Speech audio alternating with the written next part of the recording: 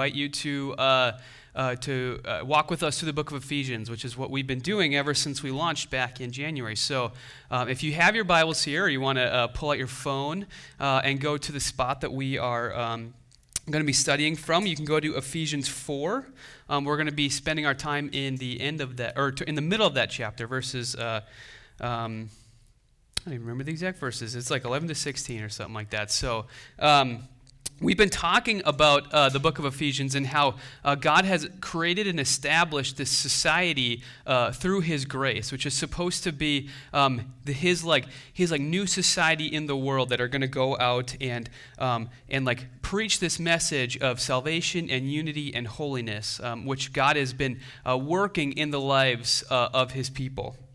And the book of Ephesians is about how this project of salvation in the church, how it gets started through God's grace, how God builds it up by giving us new life and then uniting us to one another, and then how now this book has started transition into this place, like after this whole great big cosmic story has been told, Paul is going to start to talk about what it actually looks like practically for us to be living this out. And actually, the book has a transition point here. You want to, the clicker's not working. Do you? Oh, there we go. Okay, so here's our different themes that we have throughout this week. You see these 5 different themes. The distinctive life of the church is the one that we're in right now. And this is where this big shift has taken place in the book of Ephesians. And it's kind of kicked off here in Ephesians 4:1. This is like the real transition point where Paul says, "As a prisoner of the Lord, I urge you to live a life worthy of the calling you've received." Remember, this is kind of framed where we're at now in the book of Ephesians. I want you to live a life worthy of this calling, which he's detailed this calling through the whole first half of the book of Ephesians. So if you haven't been with us, you want to understand more what that looks like, I invite you to go back on our website, or we have a Spotify or iTunes. You can listen to those sermons and get a sense for what does this calling look like, so I can understand what it would look like to live a calling worthy of that. But we're into that place now where we're going to get really practical, and Paul's going to actually explain in practice what this looks like. Now, the great part about this passage, and where we talked about last week too, because this is kind of like a mini sermon series within a sermon series that we're doing these last 2 weeks. Julie last week kicked off this idea of gifts, and I'm going to be kind of finishing it off talking about the specific gifts that Paul brings up here in this chapter in Ephesians 4. But the great thing about this passage is we get a sense that God is not necessarily leaving us to figure out what it looks like to live this life worthy of the calling we've received on our own, or leaving us to our own devices so we can't work this out perfectly. We actually find out that He's gifted us in these different ways, and specifically in these 5 gifts that he lists in this passage to help us to live a life worthy of that calling. And so that's kind of what today's message is about. So, like I said, Julie highlighted last week how these graces, or these charisms is what it's called. That's where we get the word gift from. They've been given to us for the purpose of helping us to live out this new society, this call to unity and holiness that Paul has been talking about. And so, just a little refresher on that, just to kind of get you a sense for where we've been. Paul says in Ephesians 4:11 to 13, "So Christ himself gave the apostles, the prophets, the evangelists, the pastors, and the teachers to equip his people for works of service, so that the body of Christ may be built up until we all reach unity in the faith and in the knowledge of the Son of God and become mature, attaining to the whole measure to the fullness of Christ." So, and Julie talked about how last week the works of service here, that word service can be translated ministry as well. So we've been given gifts to accompany a certain ministry that we're all called to within this body. And so we all have this calling that's, looks different for each of us, but specifically works together for the purpose of building up the body so that we all are united, so that we all have a deeper knowledge of the Son of God, so that we're mature, and so that we can attain what Paul calls the whole measure of the fullness of Christ. Okay? So that's kind of where we're at. And we're going to highlight today these specific 5 gifts that Paul lists. Last week, Julie talked a little more generally about all these different gifts that we have. But we're going to talk a little bit about the 5 that Paul highlights today. That's where we're going to spend the bulk of our time here. And these 5 gifts are apostles, prophets, evangelists, pastors, and teachers. So what Paul is saying by highlighting these 5 here, because you can go to several other places in the New Testament and find these different gifts that Paul lists. And it's a much longer list than you get here. And you can also work out different gifts that people have that might not even be listed in Scripture, but you just see like this thing helps the church reach those goals, okay? But the reason that Paul lists these 5 here is because to be Christ's body, to reach unity, to grow in knowledge, these gifts need to be in operation to some degree. Okay, these are 5 that are incredibly important and have to be working in some operation for us to truly grow towards that lofty goal that Paul is setting out for us. And so that's why he highlights these. Now, I don't think these are necessarily leadership positions, right? I don't think we should read these as like hierarchical positions that you need to have these 5 roles filled in your church, and you just got to make sure that's filled out. And if someone's an apostle in your church and someone's a prophet or whatever, your church is going to be fine. It's not that. It's that these gifts need to be being used. And I think that like we all have some measure of these 5 gifts. Now, your main gift might be service. It might be like art ministry. Maybe your main gift of service is like you're killer at leading worship or something, right? Whatever your main gift is, I think that we all have some measure of these 5 gifts. And so I want to encourage you today as we walk through them to think about, do I have a measure of any of these 5 gifts? And can I be using that to serve here at Res City or serve the church at large in God's purposes? So what we're going to do is we're just going to start to walk through these. But before we do, I want to give you a sense for how these gifts do function, okay? So instead of thinking about them as hierarchical, like I said, we should be thinking of them more like a cast, right? So when you wear a cast, you usually are wearing it because your hand has been broken or something, and the cast helps your hand to grow back right? Like if you're not wearing a cast, it can grow in directions it's not supposed to, right? So you wear this cast, or you wear boots sometimes, or different things to help it to grow into the shape that it's supposed to grow into.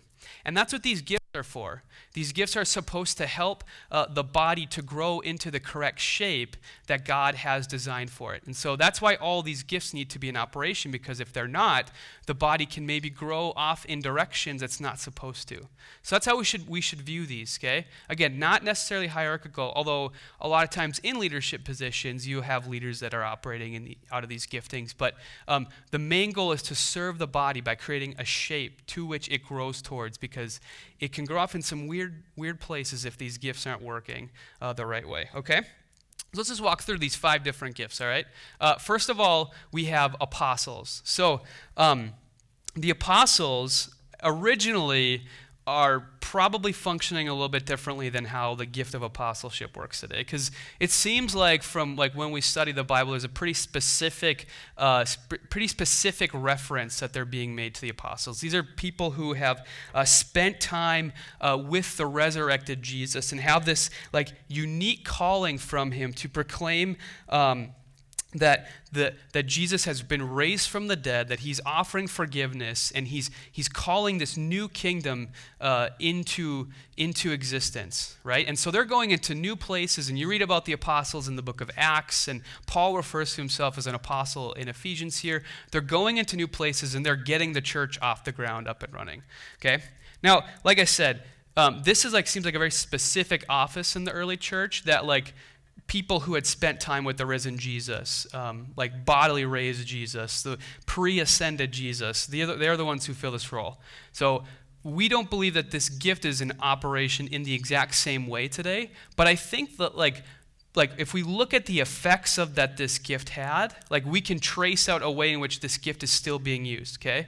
So apostles today are people who have this gift of going into new places and creatively and boldly declaring the spread of God's kingdom, okay? It doesn't have to take place in the same way that Paul was doing it or these other apostles were, but I think a lot of times it actually ends up looking really pioneering or entrepreneurial, right? It's about creating structure and organization in places where it isn't, bringing into organization these movements to cast the kingdom of God in new places. And this is like a super important gift because it kind of coordinates, it kind of brings together, it kind of is the catalyst in a lot of ways that some of these other gifts aren't always. And so the gift of apostleship is super important.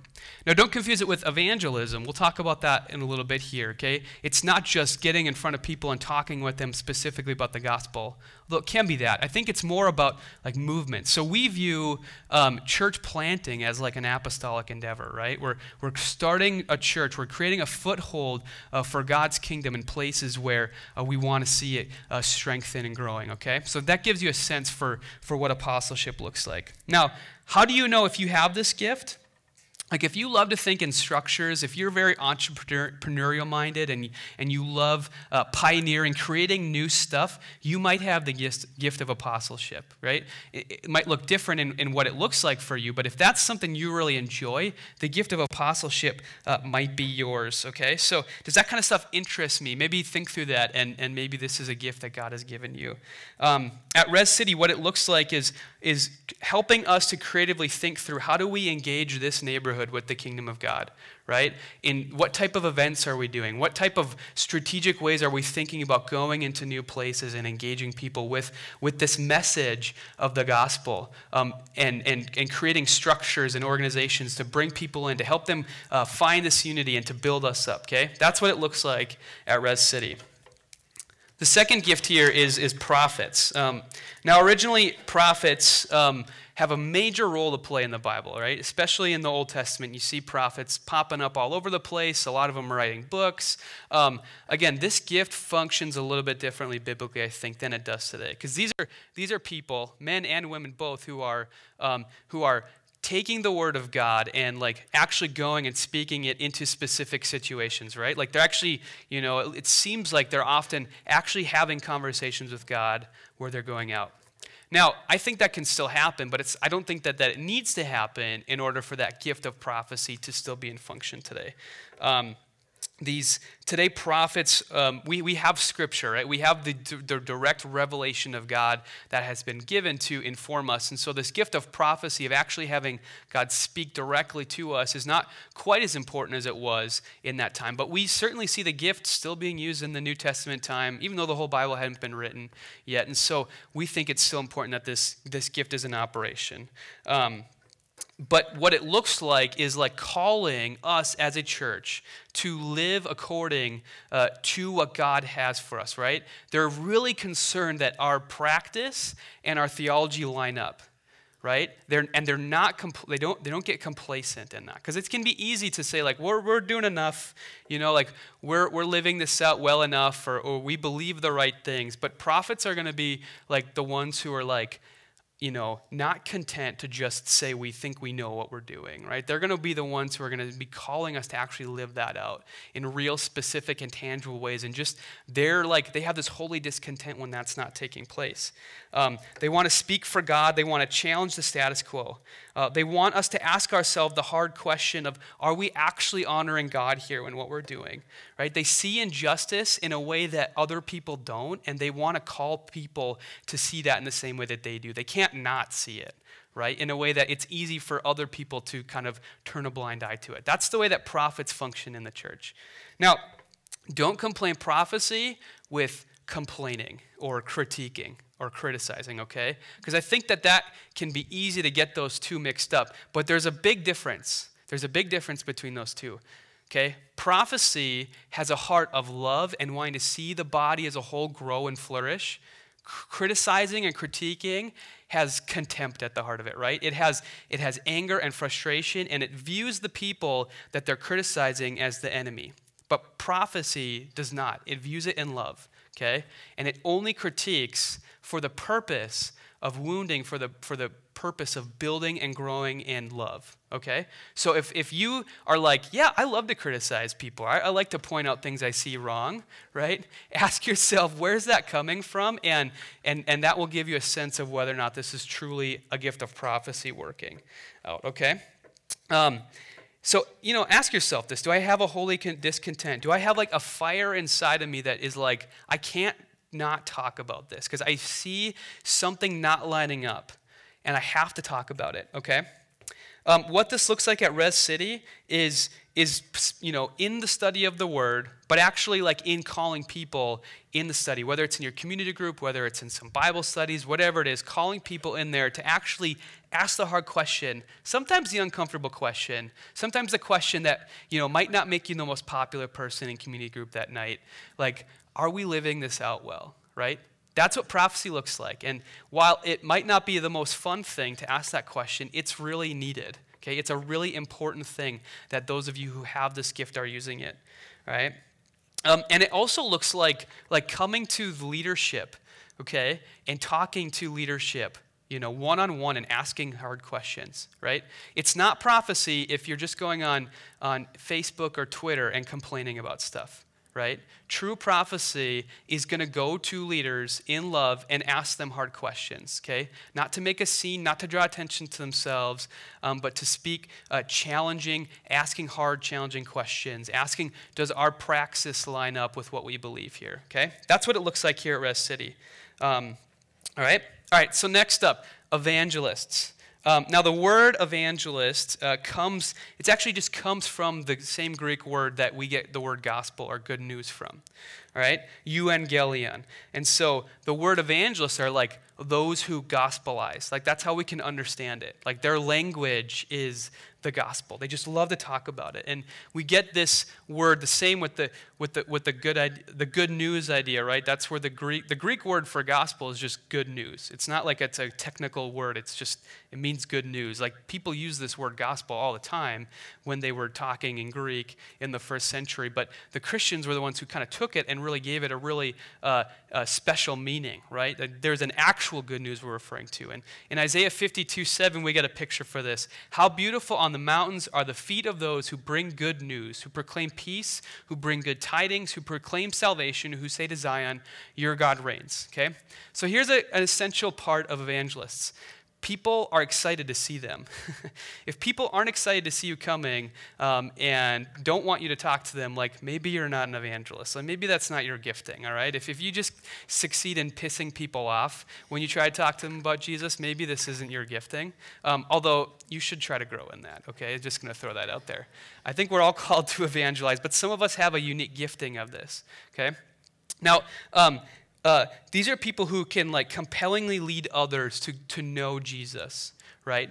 But also notice, and I think this passage is really helpful, it's not just we only talk about this specific part of the gospel, like your forgiveness of sins, all this stuff. Like, the gospel is about God reigning and God bringing his kingdom to earth, right? It's about proclaiming peace and love and unity, and that's what is the effects of the cross, right? And so people who are preaching the gospel are people who are proclaiming that this has come, right? So this new age, this new thing that God is doing has now come. It's come into fruition, and you're invited to be a part of it. This is what the people who have the gift of evangelism are doing.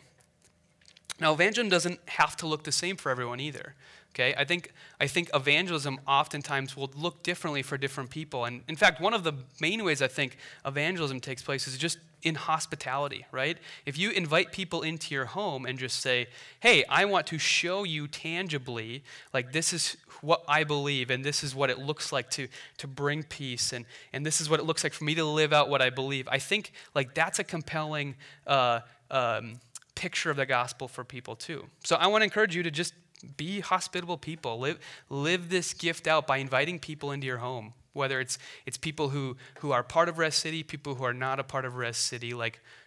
Preach the gospel in your deeds and by being hospitable, because that's what Jesus is for us, right? Hospitable, inviting us in to be a part of this work that he's doing. Now, if you are asking yourself, do I have this gift? Ask yourself the question, do I like to spend time with non-believers? Do I enjoy being around people who haven't been Christians their whole life? And do I like showing the light of Jesus to them? You might have this gift then. This is a really important gift too. I think it's one that makes a lot of people uncomfortable. I actually just heard a stat too, that like 48% of millennials think it's wrong to evangelize or something like that. Like, so a lot of times, like, this is not a gift that people necessarily like to want to use because it's kind of like goes against the cultural grain. Like, you're not supposed to talk about two things, right? Politics and religion, and evangelism is breaking one of those rules. So it can feel like an uncomfortable thing to a lot of people. And I think it's one that a lot of us think like, yeah, this makes me uncomfortable, so I don't want to have to do it. But that's why it's so important that we have people that are doing it, right? And are doing it in ways that don't make 48% of millennials want us to stop talking, right? Okay? So that's why it's so important that we have people who are good at this and want to do it. All right, let's talk about pastors here. Pastors are shepherds. That's actually what the Greek word here is. Again, it's not a technical word for something in the Greek world. They just took the word for shepherd and they applied it and they gave it new meaning within the church. And that meant just caring for the sheep, right? Taking care of them, looking after their needs, being there to guide them and to lead them lovingly to streams of water and to grass that they can eat. For their own benefit. And so pastors are people who care for the flock and their needs. They want to come alongside people in love and tenderness and to see them be cared for. These are typically people who are emotionally sensitive, meaning they've had feelings before. And like, again, if you really struggle to empathize with people, this might not be your gift. But if you like love to empathize with people, if you see people hurting and you just have this burning desire to go and care for them, this might be your gift. And pastors are also all about protecting the flock, right? They're about keeping the flock safe, which means keeping them safe from themselves sometimes, but it also means keeping them safe from harmful situations and trying to shepherd them out of harmful situations. That's the goal that pastors have. And they have a real concern for like individual sheep. Like they love to spend time with individuals, talking to them about how they're doing, listening to them, right? Just listening to them. Some of these other gifts are much more talkative. Pastors are listeners, right? They care about people. So if you're asking yourself, do I have this gift? Do I have some measure of the gift of pastoring? Ask yourself, do I like to listen to people? Do I like to hear how they're doing? Okay, does empathy come natural for me? Okay, I don't have to work at empathy. Do I feel a burden to see people be cared for? And I'm going to be the one that jumps in and cares for this person. Okay, that's what pastoring is. And at Res City, it takes a bunch of different shapes. Obviously, that's my title. That's Julie's title as pastor. But I would say our community group leaders are pastoring our people within our community groups, right? That's your job, is to like look at people and find out, how can I be caring well for them? How can I be feeding? Sometimes you're feeding through teaching, which we'll talk about here in this next bit, but how are we caring for different people? And they're disciplers too, right? They are intentional at looking at people and asking, how can I see this person grow? I have a concern to see them individually grow. That's a pastoral thing. All right? Here we go. Teachers, the last one in the list here. Teachers want us to understand God's story from his word and about his son. And they're really concerned with making sure like we have got it right. They're concerned with like accuracy of understanding, right? They're concerned with like the implications of some wrong belief, right? They're concerned with making sure that we are pure in our theology and what we believe. But they're also thoughtful in asking challenging questions and asking like, what does the Bible actually say? Does it actually say things that maybe some people have taken for granted in the past? Like, teachers are the ones who care about this. Teachers get that understanding and knowing things lead us to maturity. So like, I think our culture is starting to learn more and more that education is super important to like having really good mature adults. Like people who don't have as much education tend to have a harder time just in society, right? And so we've put a lot of efforts as a society into trying to increase the level of education that kids get, right? All across the spectrum, believing that will shape them as they grow up. Teachers get this, and the same is true in the church, right? Teaching and having people understand and know the story that they're living out will help them to grow in maturity. You can't grow into something you don't know, right? Which is why we need people who can compellingly and articulately teach the Bible, teach the gospel to us constantly.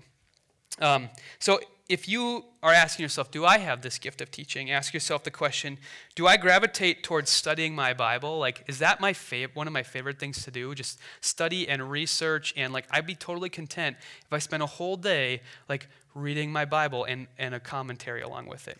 That sounds like a good day to me, which I know that this is one of my things. Like, if that's you too, like, well, welcome to teaching. But ask yourself, do I just love to dig deeper and deeper? Like, right? Am I not satisfied with just like a really cursory understanding of a text, but I really want to dig into it and understand it more? Do I love to see people understand the Bible, understand the gospel that we're living out in new and deeper ways? I know for me, like, one of my favorite things in the world is like to see people come to a deeper understanding of something in Scripture. Like when you see their eyes light up and they're like, I'm like, they're learning something new right now. I just get so much excitement out of that.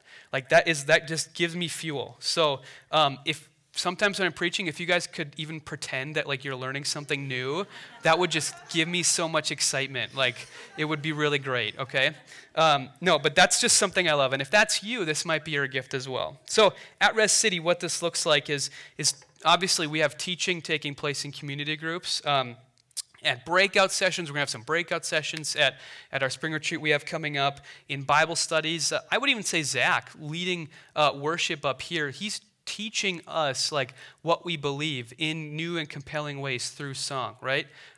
You will probably, I hope this is not true, but I'm going to guess you'll remember the lyrics and the tune to the songs that we're singing much better than you'll remember anything I say today, right?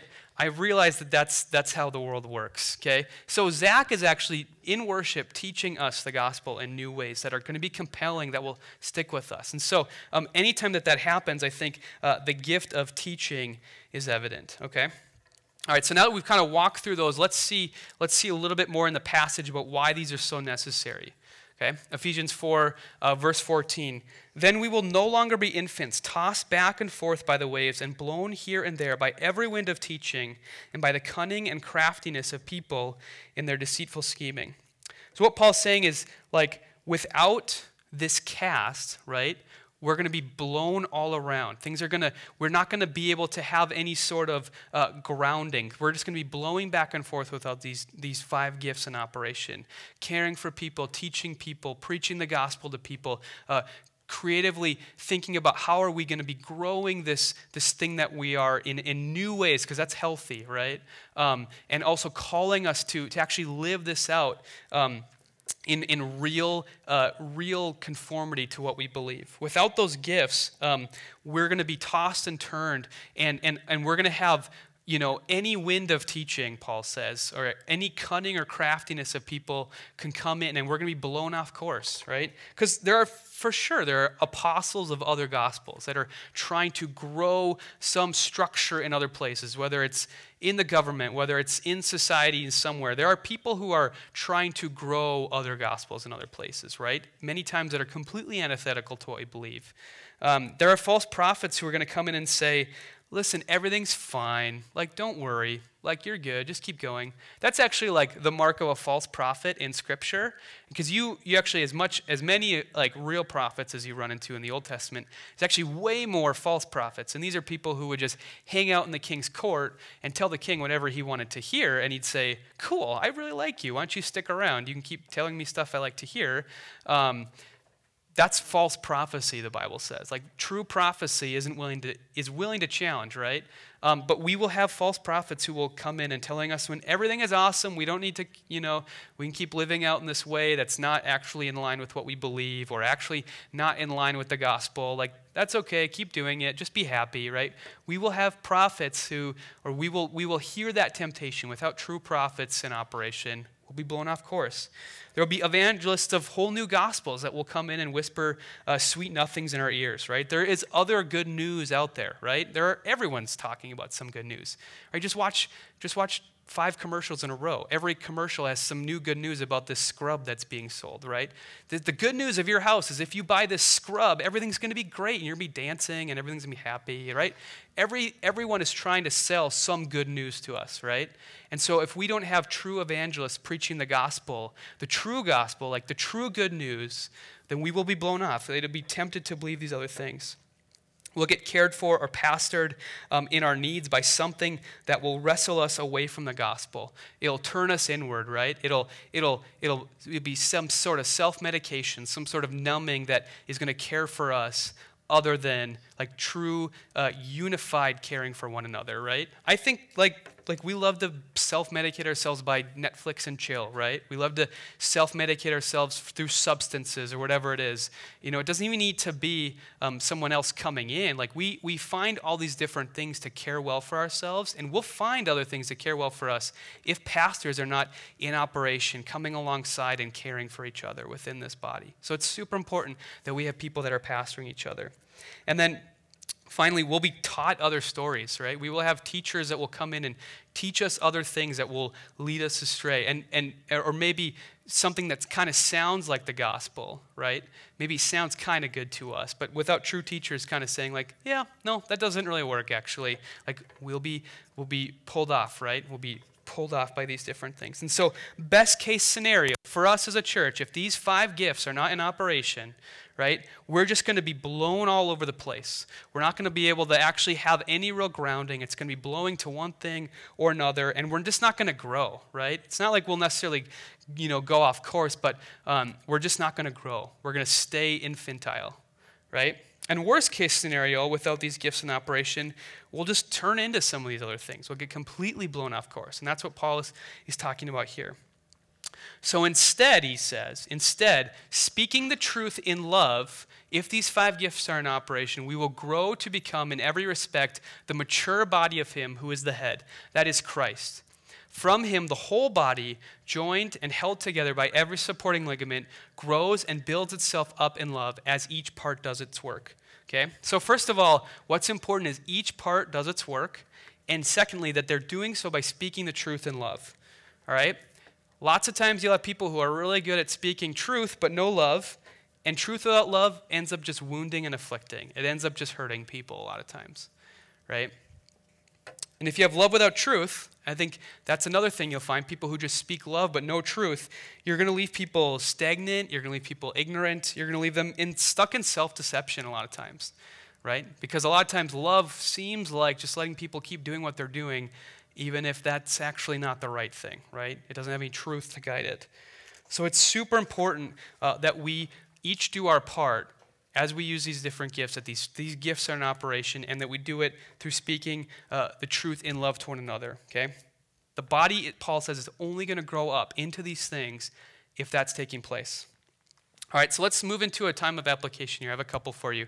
First of all, let's have a whole church growth mindset, okay? Now, Julie talked about this a little bit last week, so I don't want to go over it too much again, but I want to just, refresh you in this. Like, the point of this passage, right, is to not say, here's your gift, now go and, shine with your gift. Make sure everyone sees how great you are at using this gift, so they just wish that they had that gift too, or wish they were as awesome as you, because that's how we're typically taught to use things that we're good at, right, is to go and to, use that to make ourselves super happy. The point here is not that we're supposed to just work and turn that gift inward. We're supposed to turn it outward to the rest of the body. So what Paul is calling us to is a whole church growth mindset. I'm sure you guys have heard of growth mindset before, right? It's kind of a popular concept. If you haven't, it's about how you don't want to have a fixed mindset that says I can't grow. I view failure as just something to that stops the process. I can't ever grow in this thing. It sees failure as a thing I can't overcome, right? I'm just going to stay where I'm at, okay? Now, a growth mindset is the opposite. A growth mindset says, hey, I'm going to view failure as an opportunity to grow. I'm going to view a weakness as an opportunity to develop that thing, right? It's very optimistic in how it views itself, even in hard times. And instead of having an individual growth mindset here at the church, right? Instead of being just concerned with our own individual growth, which is important, don't hear me wrong, super important, we need to have a growth mindset for the whole church. We need to view spots where it's like, maybe we're not super strong in this area as an opportunity for us to grow in that. As a place for someone else to step up who does have that gift, right? And we need to have it for the whole church, right? We need to have that view of for the entire body to grow as opposed to just each of us individually. Because if we're just each individually competing to try and grow for ourselves, like I don't know, we'll limp along, we'll be okay, right? But like we're not going to grow into the fullness that we're called to, right? We're not going to live this calling out as a church body in the way that Paul wants us to based off this calling that we've received. So we have to see our gifts. We have to ask ourselves, what are our gifts? Maybe it's not one of these 5 gifts. Maybe it's something else. But how can I use that gift? How can I identify it? Because it's actually really important for me to identify this gift so that I can use it in the context of the service. And as we're all using our gifts, right, in different ways, we're all going to be growing up, right? So maybe your gift is serving, right? And my gift is teaching. Like you're serving on a Sunday morning by like helping this place get all set up, and I'm hopefully serving you back by teaching you, right? We're going to be serving each other, and as we all are serving together in our different ways, we grow, we grow, we grow. All right? And then that can be intimidating, right? Like so this call to like to step forward with your gift, I realize can actually be kind of intimidating. It can actually feel like there's this pressure that's being put on us now. And I think like we live in a culture where like depression and anxiety are extremely high. And like I'm no psychologist, but like I wonder if there's some correlation between like this pressure we have been put on ourselves to like go out, succeed, and do it all on our own strength and ability by just outworking everybody else. Like, that puts a lot of burden and pressure on us, and I'm not calling you to that, okay? I'm not calling you to look at your gifts and say, like, how can I just use this and get out there and work my butt off so that the church grows? Because Paul doesn't call us to that. He says in Ephesians 4 here that it's from him, it's from Christ that all this stuff takes place. And so that should actually, like, decenter us and free us, okay? Because it's humbling. Our need to gobble up self-esteem, like it might be the last time we ever get any, goes away because it's not actually us, right? Julie talked last week about how these gifts have been given to us by Christ himself as he conquers. So they're his gifts. He's going to make sure that they work themselves out. So we shouldn't have any fear about not measuring up. We shouldn't feel intimidated or put this burden on us. If we just operate in our gifts, like God is going to gift and bless us to use those. And so that frees us, it humbles us, but it also frees us, okay? Because now we're just free to go use that gift, right? We're free to go use that gift and to trust that Christ is going to use that gift working through us to grow this church into complete unity and maturity, which is what we're being called for. Okay? And so what we need to do is we need to focus ourselves on Christ. We need to trust in Christ and focus ourselves in him. Because when we do, everything else just changes, right? If we shift our mindset from focusing just on ourselves and our ability to use these gifts, everything changes. It decenters us, like I just talked about. It humbles us. It frees us up to use those gifts. It also gives us the shape of what we're trying to grow up into, right? Like, remember, if it's from him that this is growing up and it's his body, that gives us the shape that this cast that we have of these gifts is supposed to cause us to grow into. So the more and more we focus and trust in Christ, the more and more we're going to grow into what it is that Paul is calling us towards. So as we close the sermon out today, as we've kind of walked through this, what we do every week is we end by spending some time in worship and also taking communion, which is this thing that calls us back to remembrance of what Christ has done for us. And several things happen on the cross that Paul talks about in different places, specifically about communion. One of the things is that communion actually unifies us as we take all from the same loaf of bread together. But communion also, I think, actually when we do this, like all 5 of those things that we talk about that the church needs kind of take place in communion, right? It's like a prophetic act, Paul says in 1 Corinthians 11:26. You proclaim the Lord's death until he comes, right? So we're proclaiming God's death and reminding ourselves of what that looks like every week as we actually get up, walk up, and we take and eat from the bread. It teaches us symbolically of the center of our faith, right? And what that actually looks like. It looks like self-sacrifice. It looks like giving oneself up even in death. It shepherds our hearts and comforts us as we return to the glory of the cross, the comfort of the cross, of forgiveness, of new life that is offered to us because of the cross. And it proclaims in new places, right? When we celebrate communion in new places, like Paul said, we're proclaiming the Lord's death until he comes. That's actually an evangelistic and a apostolic thing too. So what we're going to do is we're going to take some time in worship. We're going to have a couple of worship songs. Invite you to come on up. All we ask is that you are a follower of Jesus to come on up here. If you're just visiting, we would love to have you take communion with us. Like we said, this is a time of worship as well. And so if you would like to worship through giving, which we also believe is an act of worship, we will have giving in the very back behind the soundboard. There's a table back there. So I'll pray, and the worship team's going to come up, and then we'll head into this time.